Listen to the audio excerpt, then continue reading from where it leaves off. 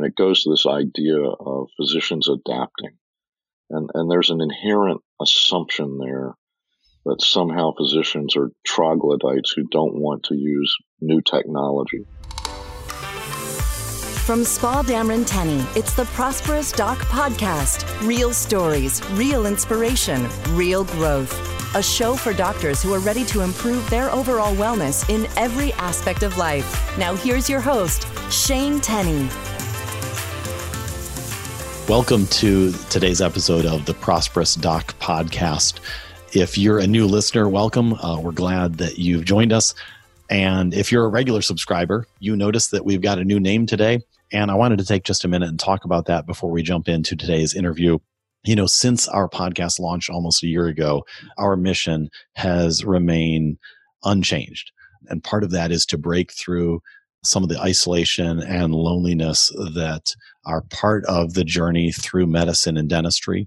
As we live our lives on social media, it's easy to see everybody else and the highlight reel of their lives that's evident and miss the real story of what's going on. And so we've worked diligently to bring real conversations with folks around topics like physician burnout and financial infidelity.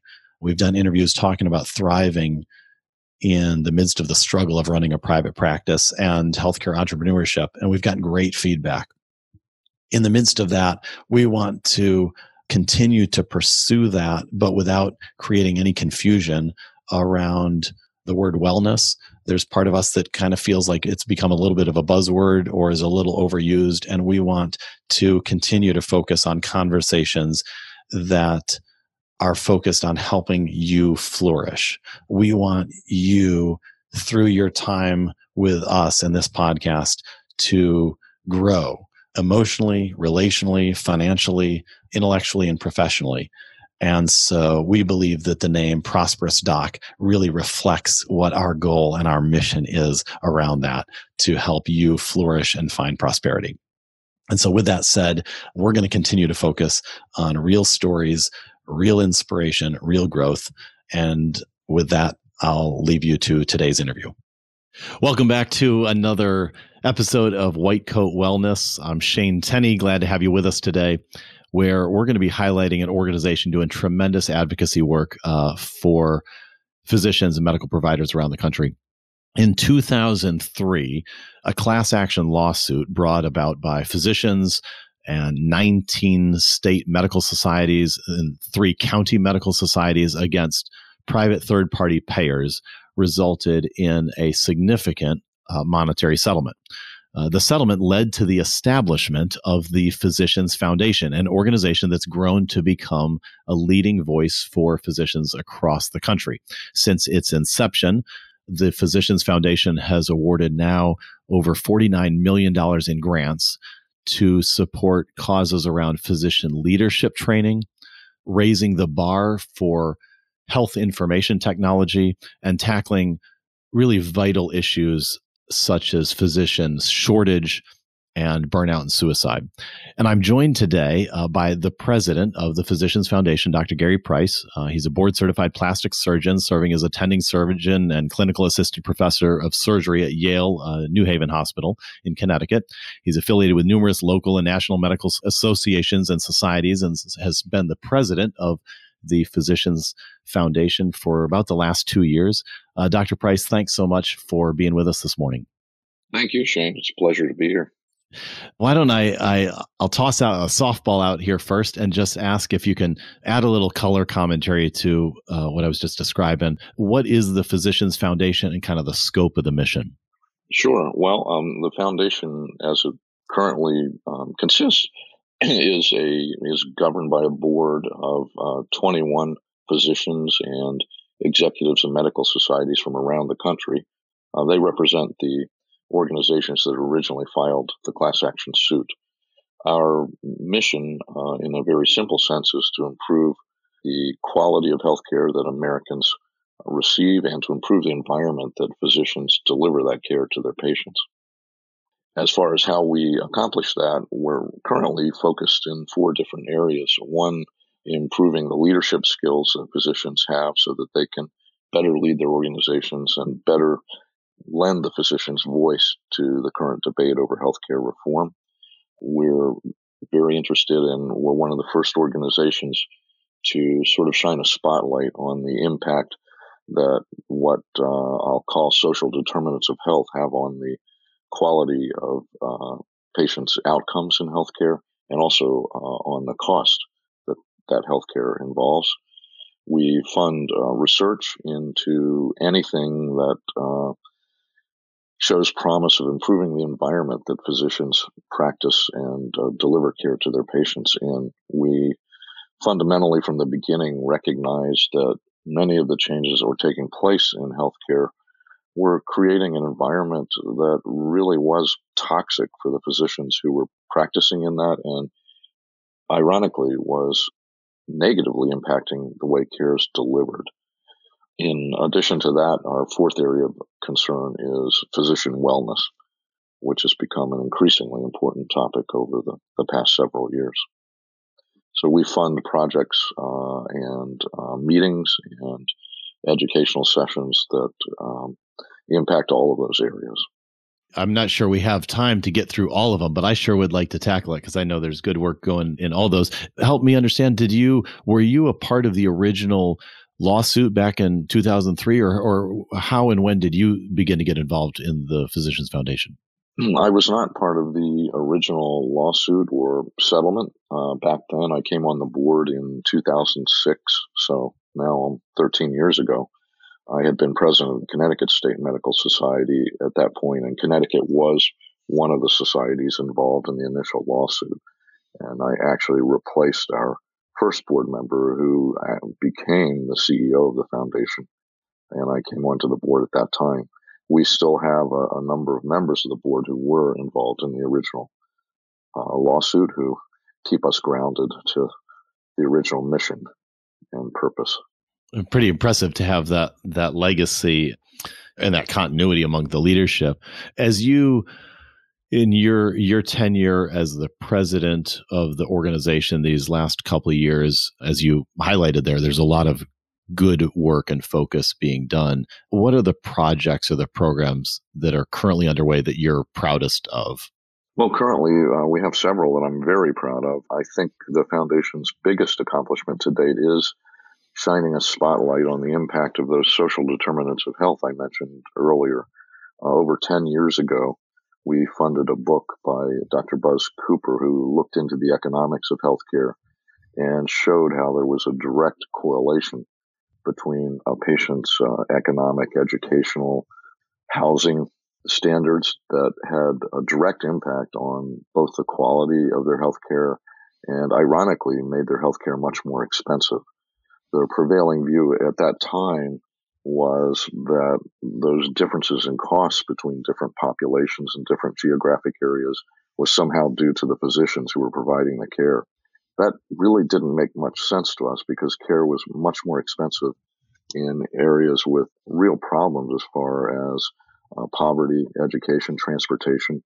And Buzz very nicely in his book looked in a very rigorous scientific way at the correlation between zip codes and the cost of care, and showed conclusively that actually that care was much more expensive in economically disadvantaged areas as opposed to more affluent areas. And it took a long time, but the foundation was one of the moving forces behind bringing that into the public discourse. And I'm very pleased to see in the current debate over healthcare, it's really becoming an important topic. And that's something we're definitely continuing to pursue. We've funded an organization and work with them at this time called the Health Initiative, which has some very expert policy and economic consultants within it. And they've worked with us around the country to start looking at how we can practically bring about change within healthcare financing and government policy to include a consideration of these factors and begin to address some of them as we try to make our healthcare system better. So that's one of our current projects with social determinants of health. In the physician wellness arena, of course, we're terribly concerned about that. I know you've drawn attention to this in your previous podcast, for which I'm very grateful on behalf of all the physicians and their families. But we have a real problem with physician suicide in the country that it's not only just a horrible tragedy for the individuals and their families, but it has a terrific impact on patients. Roughly 400 physicians every year commit suicide. Overall, it's almost twice the rate of any other profession. That means that roughly 1 million patients every year lose their doctor to suicide. So we think this is a critically important topic. There are a number of reasons I think that this has happened, and there are a number of reasons that make physicians reluctant to seek help when they're in emotional trouble, which I'd be happy to talk about.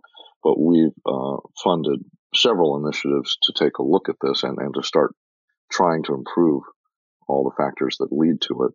One of them is our recent Vital Signs campaign, which is designed not only to raise awareness among physicians and their families, but to start to get them talking about it, and also to provide a very simple set of tools to begin to address it and try to get individuals help.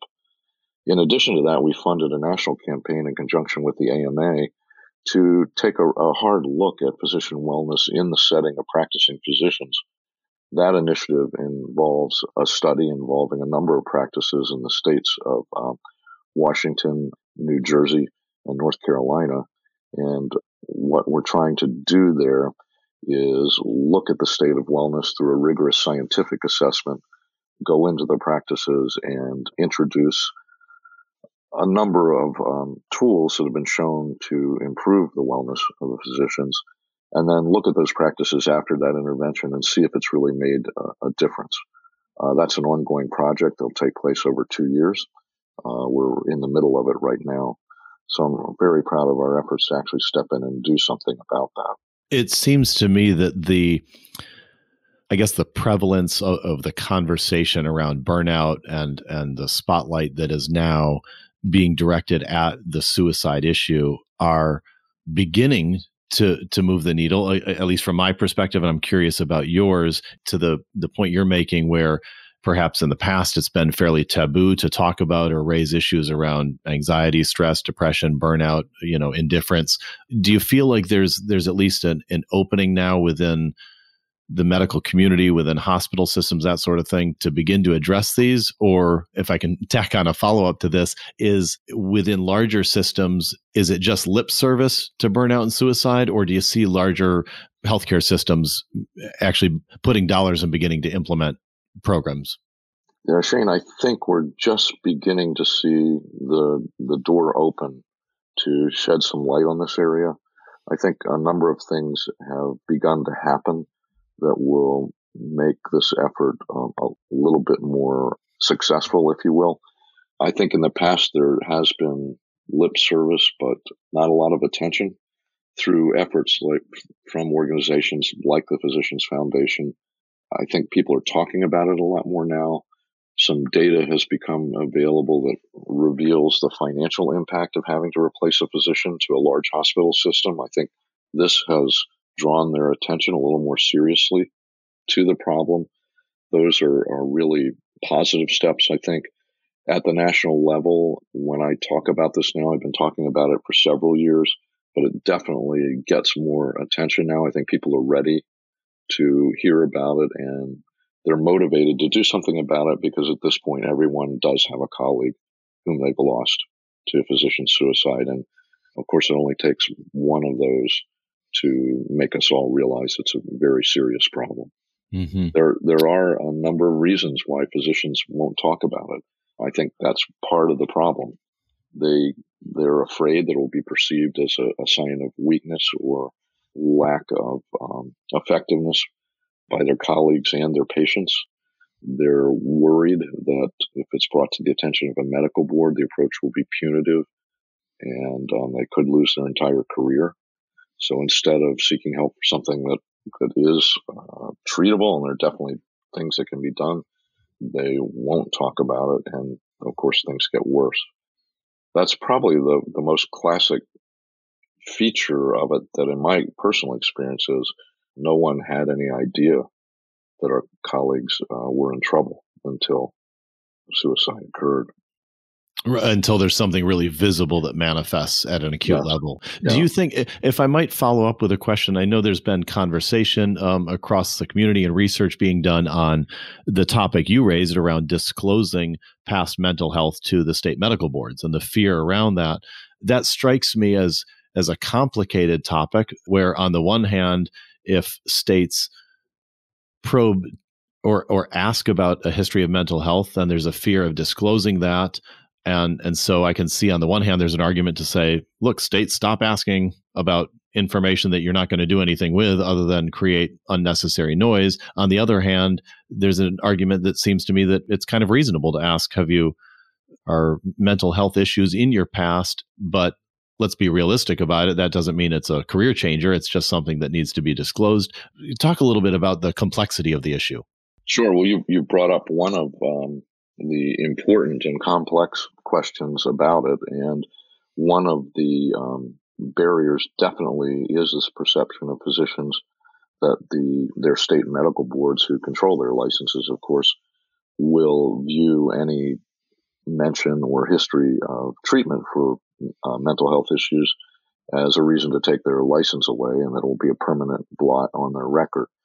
So you can imagine anyone who thought disclosing something would ruin their entire career would definitely think twice about doing that, let alone a physician.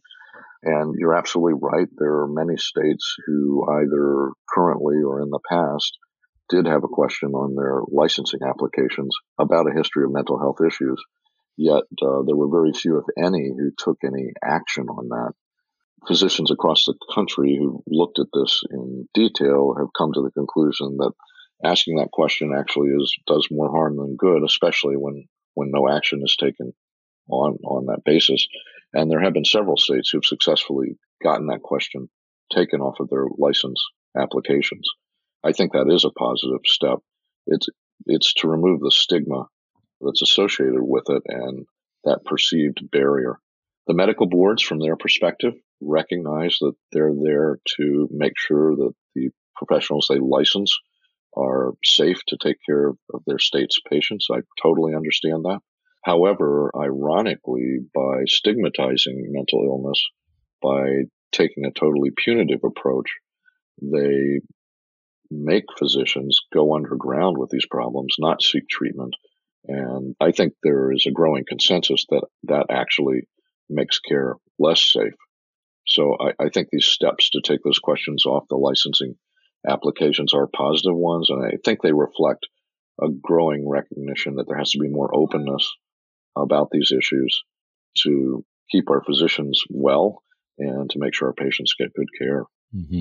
Well, I want to touch on another hot topic, at least every time I'm in conversations with docs, and that's electronic medical records. And so when we come right back from this break, I want to open up that can of worms with you. Great. I'm Will Koster, bringing you this episode's financial wellness tip. I am extremely passionate about seeing money at work. However, we have all been reminded with the recent pandemic that every financial plan needs to have a certain amount of liquid cash as the foundation. An emergency fund, while not exciting, is an essential backstop to make sure your personal finances stay in order even when the greater economy is not flourishing. Some medical professionals have been hit extremely hard with the economic shutdown due to COVID-19. Luckily, if planning properly, an emergency fund can help smooth out the volatility in production and income. Most financial professionals agree that 3 to 6 months of living expenses is an adequate amount to have in cash reserves. Understanding that an emergency, such as losing the ability to perform surgeries, is at hand, a family can also adjust items within their personal finances to make their emergency fund stretch longer. Some examples of this are taking advantage of forbearance options if they have student loans, or discontinuing automatic investments into the market. As life begins to return to normal, it is important to rebuild your emergency fund as quickly as possible. Oftentimes, we suggest redirecting savings that would have ordinarily been invested to be saved into cash in order to expedite the process of replenishing those cash reserves.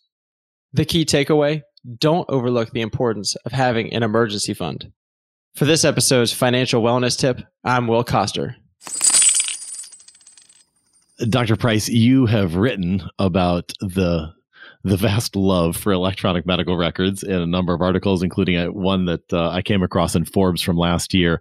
And you had several good quotes. So I'll commend you for your authorship on this.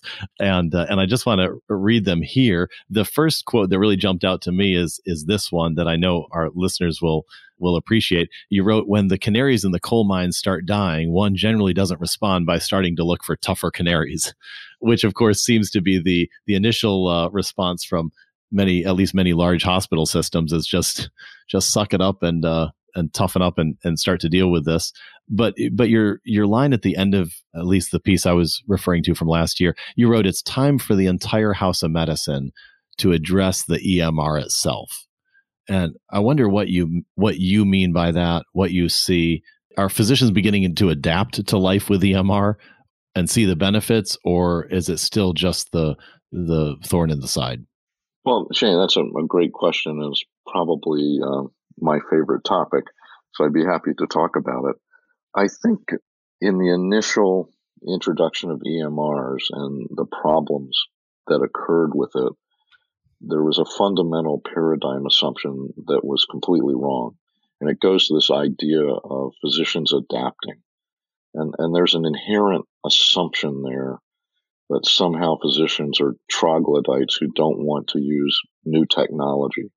And initially, it was very obvious that a lot of people implementing the EMRs thought the whole problem was just with particularly older physicians who didn't want to adapt new technology. I think that assumption was completely wrong. Physicians love some aspects of the EMRs. The ability to get data immediately and to look at trends in data and to gather it from many different places. I've never heard a physician who didn't think that was just wonderful.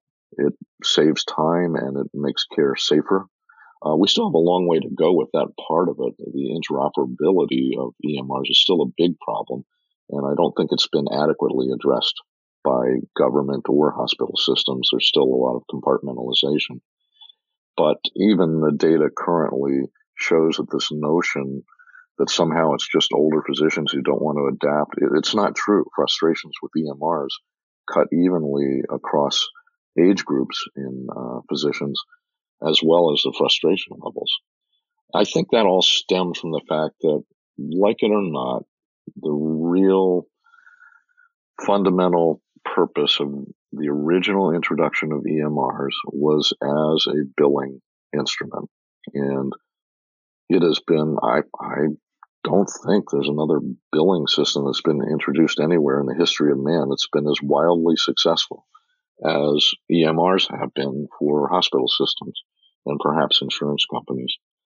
However, because it was designed as an accounting instrument, it really not only ignored the physician using it at the bedside, but it actually made that harder and much, much less efficient. And the whole idea of technology is supposed to make care more efficient, to make it better. And physicians were right in the trenches experiencing this. And it was easy for them to speak up right away. It wasn't popular for them to speak up. The EMRs, I think, were tremendous assets to hospital systems' bottom lines. Unfortunately, I think the government played a role in this. Federally, there were huge incentives and even financial pressures to introduce EMRs back in the late 90s and early in this century. But they were forcing the introduction of systems that weren't really ready, and they hadn't shown themselves in the marketplace. I think if they had come into the marketplace with more pressure to make it easier for the end user, we probably would see better systems today.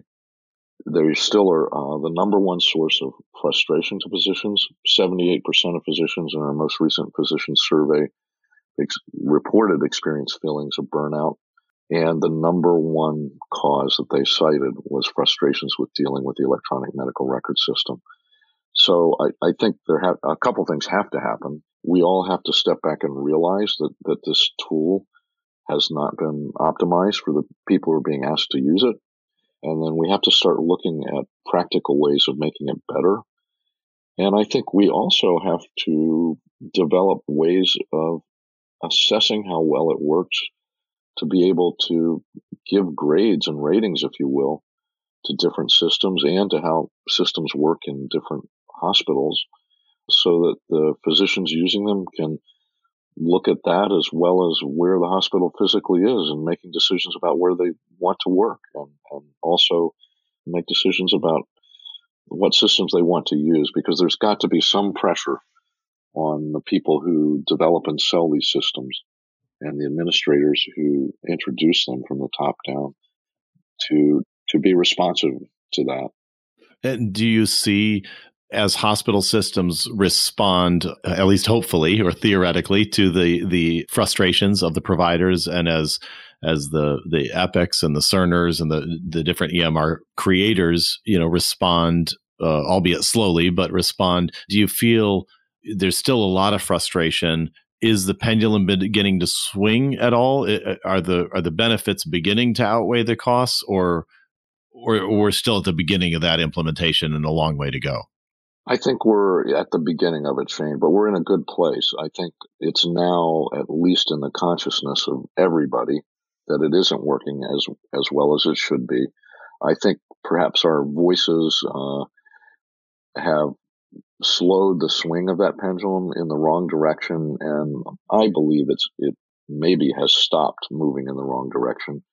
It's a lot easier to convince a hospital system and an EMR provider that they need to do something when the data is there, that it's actually costing money. And I think that data is now available. I think many large hospital systems now realize that the frustration with it is inefficient. We've certainly played a big role in bringing attention to the fact that frustration is playing a large role in burnout, and burnout is not only a problem for physicians, but it's a problem for the health system that is asking that physician to provide care, and not only for their personal well-being, but the financial bottom line. There's good data now that it costs money to be inefficient. It costs a lot of money to replace a physician. So I think we're at the point that everyone realizes we have to do something. Now we need to work on practical solutions. Mm-hmm. Can we talk for a minute about physician staffing and shortage? I know the foundation has developed tools and forecasting and research. And to the point you're making, there's certainly plenty of frustration and headwinds now between the regulatory environment, between the technology, between the system and payer pressures. I know a lot of the forecasts are anticipating shortage of physicians over the next decade. What are you seeing as some of the primary causes there, or maybe the inverse is, are there any solutions that are presenting themselves to your organization? Sure. Well, historically, over 20 years ago, much to the amazement of people in organized medicine and the foundation, the people who were influencing social policy insisted that there would be no shortage of physicians. It was very obvious to us, with a relatively level number of physicians graduating and what was happening with our patient population. People on average were getting older, but as they got older, of course, they were living longer and had much more complicated medical problems, which all predicted a greater need for physicians. I think that debate finally was ended probably in the early 2000s, and there was a lot of spending put into developing new medical schools, and that's still going on. So I think we have realized now, we admit there will be a shortage, which an organization like ours think is a victory. We got the message across. The problem is there's a tremendous lag time between opening a medical school and physicians actually entering practice and caring for patients. You have 4 years of college, 4 years of medical school, and then somewhere between 4 and as long as 8 to 10 years of postgraduate training before that physician's actually out there helping patients. So the question is, what else besides putting more physicians in the pipeline can we do? We feel that that frustration we were talking about needs to be addressed, because it leads to physicians retiring earlier than they normally would. We do surveys of physicians every other year. We have one about to be done for the coming year. But that survey, since we've been doing it now over the past 8 years, has consistently shown that a large number of physicians anticipate retiring earlier than they would have otherwise because of those frustrations. So addressing those, we think, is very important. On a public policy level, the funding in our country for residency positions, which is where young doctors go after they graduate medical school to complete their training, that has remained stagnant. And now we actually don't have enough training positions for the students who graduate medical school in the U.S., let alone students from outside medical schools who would like to come here and train. So that's a choke point in the pipeline. We think that making the environment that physicians practice in less toxic and more rewarding on a personal level will greatly help in not only keeping physicians practicing, but also making them more efficient, able to deliver more care to more patients. Taking away some of the regulatory barriers that make care so inefficient and frustrating, I think will make physicians more efficient. Of course, there are other strategies that have been put forward, like alternative providers, such as physician's assistants and nurse practitioners. I think that's only a partial solution. In the end, at the level of care, there just are circumstances where you need that in-depth and more concentrated training that only a physician gets. Right. And I know there are other studies and articles and things written as well. Another topic that is certainly at the forefront of conversations that I'm in is just the cost of becoming a physician. And when you have, the high burden of the cost of medical school and the student loans that come along, and then there's a lot of publicity now around the quagmire of the public service loan forgiveness program, and how inept the Department of Education is at managing that. I think it creates a lot of just from conversations with folks, in undergraduate and thinking about their career, and it's that's going to be really expensive and a long time to train, and the student loan environment is going to require me to pay a high burden for a decade or more while all my friends pass me by. I mean, these are just very real considerations or considerations in creating, a hindrance to people entering one of the oldest and most noble professions. I mean, truly. Well, you bring up a good point. And of course, that delay in entering the workforce and the financial burden of that has really historically always been part of becoming a physician. I think something most people don't even think about or realize, but it's gotten just exponentially magnified over the last 20 years. And it's probably one of the unique financial conundrums that face physicians compared to other professions, in that the magnitude of that debt now, as you're probably aware, on average, a medical student, once they've finished medical school training, comes out with a debt of somewhere between $200,000 and $300,000, sometimes even more.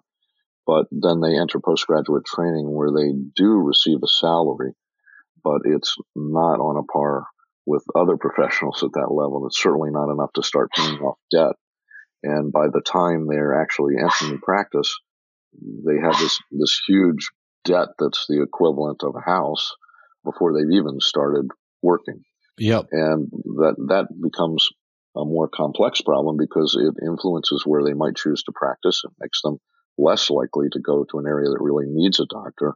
And it also, we think, influences the specialties they pick, because they've got real pressure to pick a specialty of practice that might supply a higher salary and help them pay off those loans, which potentially drives them away from primary care professions like pediatrics, family medicine, and even general surgery, areas that we have a real need to increase the number of doctors. So, yeah, it's a very real problem, and it sticks its tentacles into healthcare in many different directions.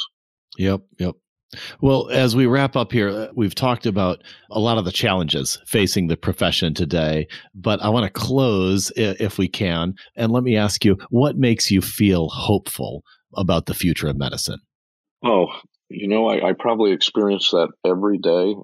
I think the reason most physicians went in, if not all of us, went into medicine and made the time, financial, and personal sacrifices to do it is we just want to feel like we've helped someone else feel better.